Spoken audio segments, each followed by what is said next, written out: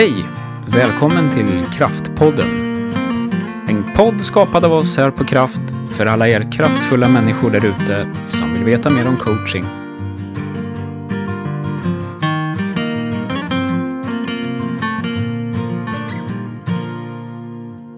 Yes.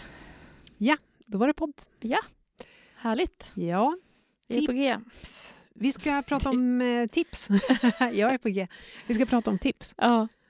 Vi jobbar ju med många företag och organisationer som jobbar med sina värderingar på olika sätt. Ja, Och det har vi pratat om tidigare också. Ja, det har vi pratat om i andra poddar. Men vi kommer tillbaka. Eller inte andra poddar, men andra poddavsnitt. Ja. Och vi återkommer till detta därför att det konstant är ett behov av att hålla igång vad det gäller värderingarna. Ja. Så att de inte hamnar i den berömda pärmen eller på den dammiga tavlan i personalrummet och inte är aktiva. Liksom. Nej. Så. Man lever dem inte. De Nej. finns där. Och man... Men de syns inte, höll jag på att säga. Nej, eller så pratar man i allmänna våra värderingar. Ja. Men man använder sig inte av de orden. Nej. Och orden kanske inte har någon koppling till verkligheten alltid heller. Nej. Utan det bara är ord som man har plockat någonstans ifrån. Ja. Och då har de ju ingen effekt. Och då kan ju faktiskt folk också få en bristande tillit till att jobba med värderingarna. Ja. Eller förtroende för värderingar. Och det kan också göra att man brister i förtroende till hela organisationen. Ja, det står att vi ska vara professionella, men vem i hela världen är professionell här? Ja. Har du mött någon? Ja, det är precis. något man kan möta ibland. Ja, faktiskt. Och ofta då har man inte pratat om vad professionell innebär. Nej, det också. Hur ser det ut när vi är professionella eller när vi inte är professionella? Så ettan är att man inte håller värderingarna aktiva i samtalen i organisationen. Tvåan är att man är heller inte överens om vad värderingarna betyder. Nej, man har inte pratat om det. Nej. Så. Och det behöver man göra. Superviktigt. Men varför är det viktigt då? Det är ett väldigt effektivt sätt att leda organisation på. Att faktiskt vara värderingsmedveten. För är vi överens om vad värderingarna betyder så vinner vi mycket. Ja, då vet vi vad som är viktigt för oss. De ligger till grund för att fatta beslut. Det gör att alla kan vara mer delaktiga i organisationen och fatta egna beslut.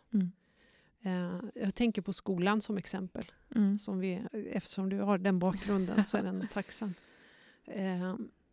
Men om man är överens om värderingarna så kan ju faktiskt läraren känna full frihet att fatta sina egna beslut. I relation till elever eller lärare etc. Ja. Man vet på vilka grunder man fattar besluten på. Ja. Så här ska vi förhålla oss. Det här är det vi tycker är viktigt. Men så är det ju också i andra organisationer. Att värderingarna ligger till grund för mina beslut. Och det kan ju vara i situationer där jag måste prioritera till exempel. Mellan olika saker. Vad ska jag göra först? Vad ska jag göra sen? Ja, då kan värderingarna vara till hjälp. Om kunden alltid kommer först till exempel. Ja, ska jag ringa 3 kunder eller ska jag göra någonting annat administrativt? Ja, då blir ju kunderna. Det var ett fånigt exempel, men ändå. Nej, men det är tydligt. Någonting som man har väldigt... om man nu vill jobba med värderingar så kan man göra det. Vi har berört det tidigare i våra avsnitt. Men det är liksom inte... Det är ju inte så att man får nog av hjälp för att jobba med värderingarna. Nej. Och självklart är det så att det alltid är bra att ha dem uppe så fort man gör någonting i organisationen att faktiskt nämna värderingarna. Ja, men nu gör vi så här för oss är det viktigt att vara professionell. Ja. Det tror jag är jätteviktigt. Att man levande gör dem genom när vi pratar om olika saker, olika beslut eller olika vägar eller hur vi bemöter andra och sådär. Att prata om att det här är viktigt för oss. Det är därför vi gör så här. Ja, precis. Varför har vi en arbetsplatsträff? Ja, för att vi anser att det är viktigt med delaktighet till exempel. Eller det är vår värdering. Det är bara ett exempel. Man har nytta av att använda symboler när man jobbar med värderingar. Ja. Att det inte bara blir ord. Det där är ju någonting som vi gör i vår utbildning också. När det handlar om personliga värderingar. När man utforskar sin inre kompass. Då utmanar vi människor att hitta rubriker eller symboler för sina värderingar. Det tycker jag är så spännande. För många kan ju tycka att det är svårt. Är jättesvårt i början. Ja. Att hitta symbolerna eller metaforer. Eller, men många gör ju det sen. Ja. Och tycker att det hjälper dem jättemycket. Det är otroligt effektivt. Ja. Är det. Ja, just ja. Nu är jag i mitt hjärta. Eller nu är jag i... Vid lägerelden. Eller vad man nu har för symboler. Ja. Bamse. Ja, precis. Om man ska ge exempel på symboler för personliga värderingar så är det där några stycken. Traktor, cykling, jag vet inte, allt möjligt jag har hört. Barfota. Just det. Och där tänker jag att värderingen barfota säger ju ingenting liksom för någon annan. Nej. Men för den som har den värderingen så är det en känsla, det är en upplevelse. Det känns meningsfullt, det känns viktigt. Ja. Och man vet när det där händer. Att man lever i linje med den värderingen. Och där är vi olika hur vi funkar och hur vi tänker. Men för många ändå så har man hittat sådana symboler som blir nära en. Så är det ju, kan det ju vara ett sätt att underlätta att se vart befinner jag mig nu. Än om man har ett ord. Där är vi lite olika. Det vill jag vara jättetydlig med. Men det kan ju underlätta. Ja, Nu står jag väldigt mycket i den här värderingen. Och så ser man den symbolen. Ja, precis. Jag står och tänker på det här med... det finns ju en fantastisk bok som jag alltid har gillat sedan jag först läste den faktiskt. Och det är... Och sen så när du kom med på Kraft så visade det sig att du också hade läst den. Ja, rektorsutbildningen bland annat. Och den heter Nya perspektiv på organisation och ledarskap. Skriven av Bolman Deal. Och den innefattar 4 olika sätt att se på organisation. Och hur man kan jobba med organisation. Och så pratar de om fabriken, det strategiska synsättet, mål. Vi har resultatmål och vi ska liksom ha en struktur som leder oss framåt. Och det är ju någonting som styr mångas ledarskap. Sen så har vi HR-perspektivet där vi tar utgångspunkt i människors behov. Ja. Och sen så har vi det symboliska perspektivet på organisation där vi jobbar med symboler, metaforer, historier. Ja. Sånt som är jätteviktigt faktiskt för motivation och för att känna sammanhang och mening och sådär. Och sen så har vi det sista och det är det politiska perspektivet. Det är också viktigt. Egentligen bör man ju man behöver ju kunna stå i alla de här perspektiven när man leder en organisation. Och kunna växla mellan dem. Ja. Det är inte så att ett är fel och ett är bra. Nej. Utan man har nytta av att använda alla 4. Och att det kan se lite olika ut beroende på vart man befinner sig också. Ja. Alltså att man kanske behöver tänka mer på det politiska perspektivet i vissa organisationer. Ja, precis. Och det strategiska är som sagt mål och resultat. HR är att styra organisationer utifrån behoven hos människor. Och tänka att om jag bara ser till att människor har det bra så blir organisationen bra. Eller så blir företaget bra. Symboliska är att vi leder med hjälp av symboler, visioner, värderingar. Historier. Och det politiska är att man ser det politiska spelet egentligen. Alltså ta nytta av informella ledare. Nyckelpersoner. Ja, upprätthåller relationer med människor som är avgörande för organisationens utveckling. Och sådär. Så. Men när vi nu pratar om värderingar då. Yes. Då vill vi trycka lite på det symboliska perspektivet. Ja. Så då kan man använda sig av det och faktiskt skriva ihop lite historier. Och det där är ju någonting vi gör med våra kunder. Vi har ju ett exempel, kanske vi också får ta med dem någon gång framöver. Ja, det vore roligt. I podden. Ja. Men där vi jobbar med case. Och där vi skriver ihop historier. Utifrån vad vi har intervjuat det bolaget kring. Och så berättar vi de här historierna. Dels för reflektion men också för igenkänning. Och de själva gör detsamma också faktiskt. Det andra man kan göra också, det är ju att faktiskt jobba med, det var historier, men symboler. Och det gör vi ju i vår utbildning med kompassen. Man får skriva i sina värderingar i våran kompassros. Och det där tar vi också med oss ut på företag när vi jobbar med värderingar. Att vi använder våran kompass som symbol eller metafor. Och så skriver vi in deras värderingar där. Och det har ju blivit otroligt uppskattat. Ja, vi märker att de använder sig av det sen. Och lite vart i kompassrosen placerar vi vilken värdering. Men att det också blir ett bra symbolvärde ut i organisationen. Det blir inte bara ord som kommer utan det blir en bild. Det blir en bild och bilder sätter sig. Och bilder känns. Och ger en känsla av att tillhöra någonstans. Och här kan man ju jobba ännu mer med värderingar genom att till exempel trycka tröjor. Man kan göra lagtröjor. Man kan göra tatueringar. Så här gnuggisar har vi varit inne på. Ja, precis. Börja inte tatuera din personal. Jobbigt när man ändrar värderingar. Eller byter anställning. Det var kul. Ja. Nej, men det finns ju jättemycket. Jag tänker på en chef som vi känner och jobbar med. Och som säger, jag älskar merch. Liksom. Och det är ju ett effektivt sätt faktiskt att bygga laganda och samarbetskultur. Att köpa likadana tröjor, kepsar, presenter som är taggade med varumärket eller värderingarna. Göra något roligt tillsammans när man samtidigt får den här tröjan. Eller så. Och det ökar på den här känslan. Faktiskt.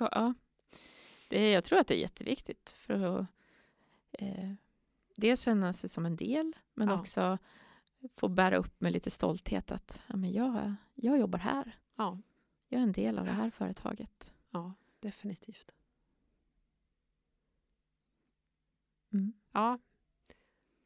Det är symboliska perspektivet. Vad kan man mer hitta på? Ja, alltså jag tänker på när det här med historier. Också när vi jobbar med våra kunder kring det här så att de får berätta sin historia. Företagets resa. Och att den resan, att man kan synliggöra den på olika sätt. Som också skapar en känsla för företaget och vart det befinner sig idag och varför det ser ut som det gör. Ja, precis. Och att berätta om milstolpar i företagets historia. Alltså vad är det som har varit avgörande? Och då kan det ju vara det här liksom händelsen när det blev kris och man tog till helt nya grepp. Och det kanske stärker den här värderingen som heter till exempel att vi är innovativa. Då har man kanske löst saker och ting i krissituationer på ett sätt som ganska oortodox. Då kan den berättelsen verkligen styrka värderingen innovation. Så. Eller jag tänker ett företag som har som värdering att vara pedagogisk mot när det gäller sina kunder. Då kan ju en historia om hur en kund hade missförstått något och någon var där och förklarade. Och hur det fick ett bra slut. En sån historia kan ju stärka den värderingen. Skapar ju bilder. Och det är fint när det berättas faktiskt. För det skapar ju bilder hos de som lyssnar. På den historien. som sätter sig i kroppen på ett annat sätt. Så det här med historier är viktigt. Är det. Och sen ett samtal utifrån historierna. Sen tycker jag också att det finns en annan övning som vi gör ibland. Och det är ju att tänka tvärtom. Ja, den är ju superbra tycker jag. Ja, därför att värderingar, ofta har vi är ganska överens om vilka värderingar eller vad som är viktigt. Men det är inte så lätt att se värderingarna alltid. Nej. Hur ser det ut när vi lever den här värderingen? Ja, jag brukar säga att det är med värderingar som är ljudtekniker. Så länge allt fungerar så märks de inte så mycket. Då känns det rätt bara bra liksom. Men det är först när ljudet inte fungerar som man upptäcker att det finns en ljudtekniker. Och att han är väldigt viktig. Eller hon. Ja, precis. Ja. Förstår man den nyckeln? Ja, det är när det blir kris i företaget, det blir konflikter eller det är något som strular. Det är då man upptäcker att galet. Vi har ju värderingar som säger något om det här. Kanske borde jobba på dem. Lite så är det. Ja. Och ofta, om man gör en tvärtomövning då så blir man liksom, det är ganska lite som basic, men man blir väldigt medveten om vad som händer om vi inte lever efter våra värderingar. Precis. Allvaret i det. Frågan brukar ju vara att hur ser det ut när vi inte lever den här värderingen? Ja. Och så får man gå runt mellan värderingarna. Ja. Om vi inte är professionella, vad händer då? Vad är det vi gör? Vad skulle det vara att vara oprofessionell? Ja. Och vad skulle det få för effekt? Och så vill man ha lite tips här då, så tänker jag att vi kan ge det. Sätt upp värderingarna på väggarna. Skriv dem på lappar och sätt upp lapparna. Ja, det kan ju gå bra. Dela in folk i grupper och så låt dem få reflektera över vad händer om vi inte lever den här. Vad är det vi gör då? Och vad skulle det resultera i för företaget? Och det här med förflyttningen i rummet. Så att man verkligen förflyttar sig mellan värderingarna. Så att man försöker gå in helt i den värderingen. Ja, just det. Kan ju på många sätt vara lättare än om man bara sitter och tittar på ett blad och tänker på de olika orden. Bra i övningar. Gör det också, underlätta samtalet. Så har du en grupp medarbetare och ni är 10-12 stycken eller sådär. Bara dela in dem i grupper och de får röra sig i rummet. Det blir lättare att samtala, det blir lättare att reflektera och du skapar energi ganska enkelt. Utan att behöva berätta en rolig historia. Ja. Det får man naturligtvis också gärna göra. Men det är ett bra sätt att prata om värderingar. Det andra är ju faktiskt att berätta, att ställa frågor. Liksom, på vilket sätt har våra värderingar synts den här veckan? I det arbete vi har gjort. Finns det situationer när det har varit avgörande? Eller där någon har tvekat och det faktiskt har hjälpt att veta om värderingarna. Att prata om olika situationer som uppstår i jobbet som har med värderingarna att göra. Det tror jag är bra. Ja, precis. Att man inte bara när det händer saker utan stanna upp ibland och fundera på att sista veckan, när har vi sett våra värderingar? Jag tänker också på den här övningen som vi pratade om förut. Där man kan be alla att, eller tillsammans. Det kallas Bayot-tapeten. Jag säger det säkert inte rätt, jag tror det är franskt. Bayot. Att man ritar upp organisationens historia. Och sen ritar upp milstolpar. Man ritar upp up and downs och lite sådär hur det har gått för företaget och speciella händelser längs en tidsaxel. På ett ganska långt papper. Och att sen reflektera över den tidsaxeln tillbaka i tid och reflektera över vad är det vilka värderingar är synliga här och vilka värderingar har kommit till under tidens gång. Liksom. Om vi lägger märke till vad som har varit viktigt i olika perioder eller vad vi har lärt oss har varit viktigt i olika delar av historien. Vad är det som är vårt liksom, värderingsavtryck här? Ja, den är häftig den övningen. Ja, väldigt väldigt tydligt. Ja. Väldigt nyttig. Det märks ju när man gör den att det kommer upp mer och mer minnen också. Ja. Kring vad som faktiskt har varit viktigt. Som kanske har legat lite i bakgrunden. Eller man har inte riktigt tänkt på det. Men när man får börja måla upp det där så är det mer och mer som blir synligt. Ja, och många av våra kunder är ju väldigt entreprenöriella. Alltså startats av en person med en idé eller en produkt som man saluför. Och jag reflekterar liksom över att då har det ofta varit så att i uppstarten så men då jobbar man dygnet runt och man har såna här historier om, kommer ni ihåg när den där leveransen inte kom för den sista stund, vi jobbar hela natten. Och sådana historier är ju otroligt viktiga för sådana som är nya organisationer att få höra. För det säger ganska mycket om vad som har blivit viktigt och vad som är viktigt. Och skapar den där gemenskapen och vi-känslan och stoltheten över organisationen. Så det är riktigt bra. Så historier är bra. Ja. Det är ett kraftfullt verktyg för att förmedla värderingar. Och jag tycker att om vi ska utmana på något sätt, om du är ledare eller chef eller så i en organisation, att skriva ner historier.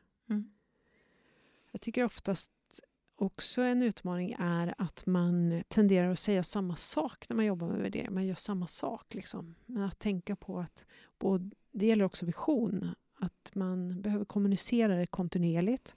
Och att man behöver kommunicera det på olika sätt. Och det är lite där våra tips kommer in. Det är en sak är att berätta historier. En annan sak är att jobba med symboler, merch. Köpa tröjor, kepsar, allt det där. En tredje sak, Bayot-tapeten. En fjärde sak, samtala om case. Femte sak är att göra tvärtom-övning. Och en sjätte sak är ju faktiskt att bara berätta. Varför har vi de här värderingarna? Hur kom de till? Och, vad står de för? Och vad står de för? Samtal om orden. Det finns så många saker man kan göra. Ja, det är ju, listan går att göra lång där. Och det är superhäftigt. Och viktigt tänker jag att jobba med det på olika sätt. För olika saker attraherar olika personer också. Eller får dem att förstå eller komma till insikt. Ja, och samtalet är viktigt. Och så är det lätt att man som ledare känner sig lite tjatig liksom. När man håller på med det här. Men att försöka lägga undan den känslan och förstå att variera språket, variera sättet och så kör på. För det behövs. Gör det. Sen kan man ju delegera en del uppgifter. Tänker jag. Låt någon annan leda. Ja. Samtal eller... Ja, det är ju så. Otroligt värdefullt. Och en sista sak som man också kan använda, det är faktiskt våra korta möten. Våra frågekort. Ja, de innehåller ju värderingsstyrda frågor. Alltså det kommer fram vad jag tycker är viktigt i mitt eget liv. Ja. Och i det samtalet så blir det intressant i en organisation till exempel att man, men hur skiljer sig mina värderingar mot företagets där jag jobbar? Och vad är lika och vad skiljer sig åt? Ja, precis. Och det har vi pratat om förut, men det här att kan jag stå bakom de här värderingarna? Funkar det? Utifrån mina egna värderingar och min egen kompass.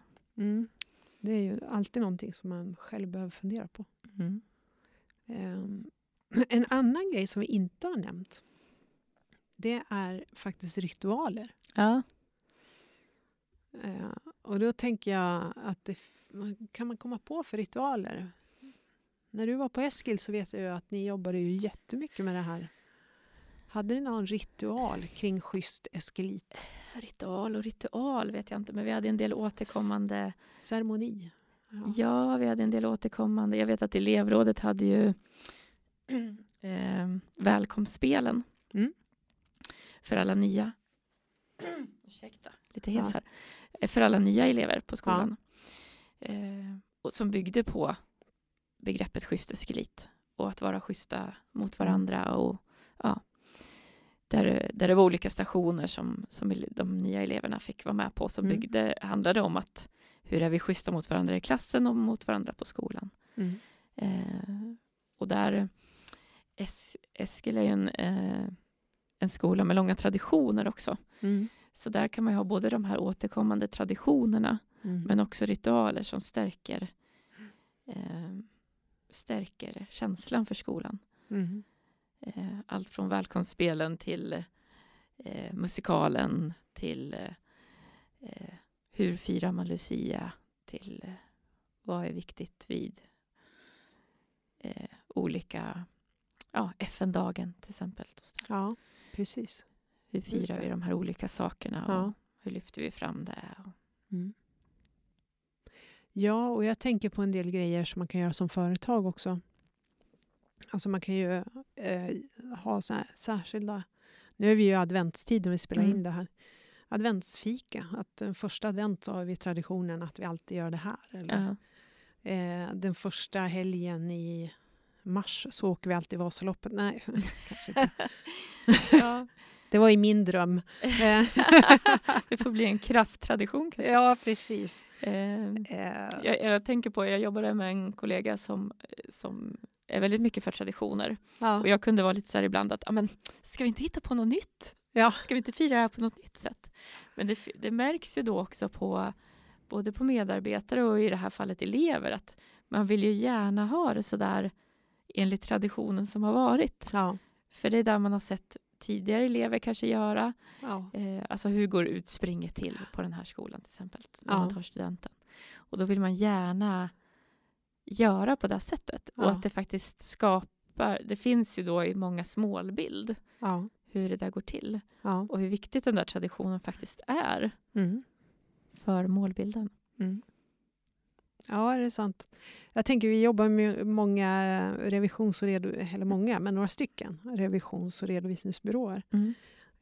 Och flera av dem har ju after tax, eller liksom när alla bokslut och så för vårsäsongen är klara, när det är 18 juni eller något sånt där. Då är allt deklarationerna inlämnade. Så då har de fest. Sen finns det ju självklart, jag vet att de har mer jobb att göra, men de har liksom kommit över den största pucken då. Sånt där tror jag är viktigt. Eller om man liksom i sitt bolag har en höstkampanj och gör en jättesatsning, att man liksom firar på något sätt och skapar en tradition kring det. Säljare som har en säljkick-off varje år vid samma tid och gör någonting särskilt. Eller... Det där med att fira är ju symboliskt och rituellt, tänker jag. Och att det är ju viktigt. Att det inte behöver vara så stort det där egentligen. Men att man firar det positiva och framgångar. Och... Ja, precis. Så att göra, det är inte alltid det måste vara liksom hur mycket pengar involveras som helst i en satsning, utan ibland är det bara de enkla grejerna. Att första fredagen i varje månad har vi fika eller tårta eller smörgåstårta eller sådär. Det är ju också en grej faktiskt. Jag vet att min mans jobb, där är det några stycken som har börjat med bandtisha. Ja, det är härligt.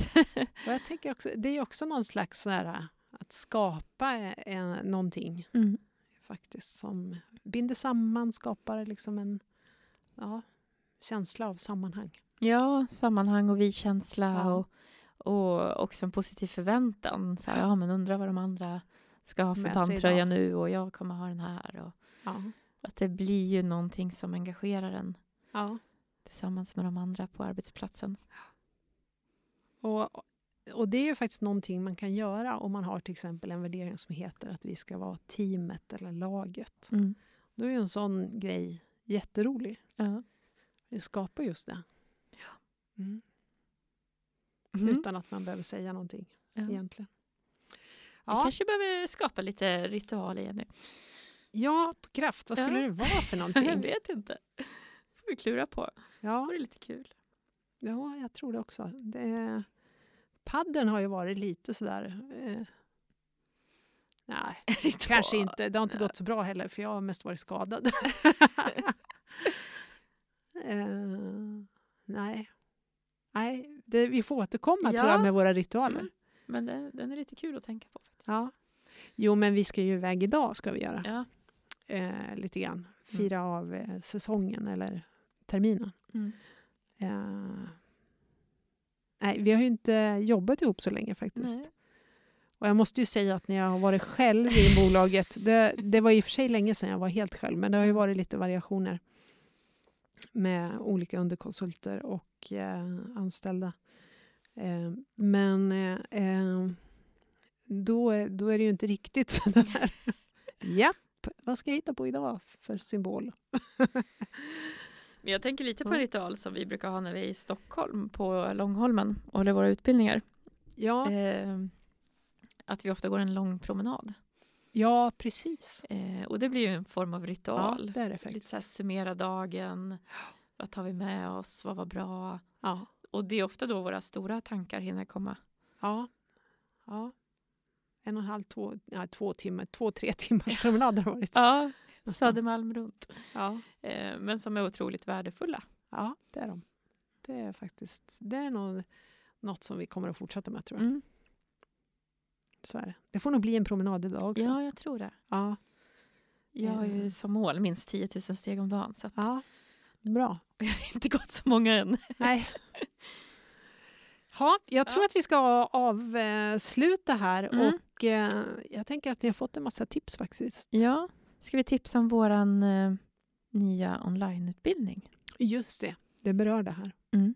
Om man vill göra sin inre kompass eller leda sig själv mer värderingsmedvetet så kan du köpa vår onlineutbildning som heter Bli mer värderingsmedveten. Den finns ju på vår hemsida under utbildning. Ja. Så man kan gå in där och registrera sig. Så gör man den i sin egen takt. Precis. Helt online. Men otroligt värdefullt om man vill jobba med vad är faktiskt viktigt på riktigt för mig.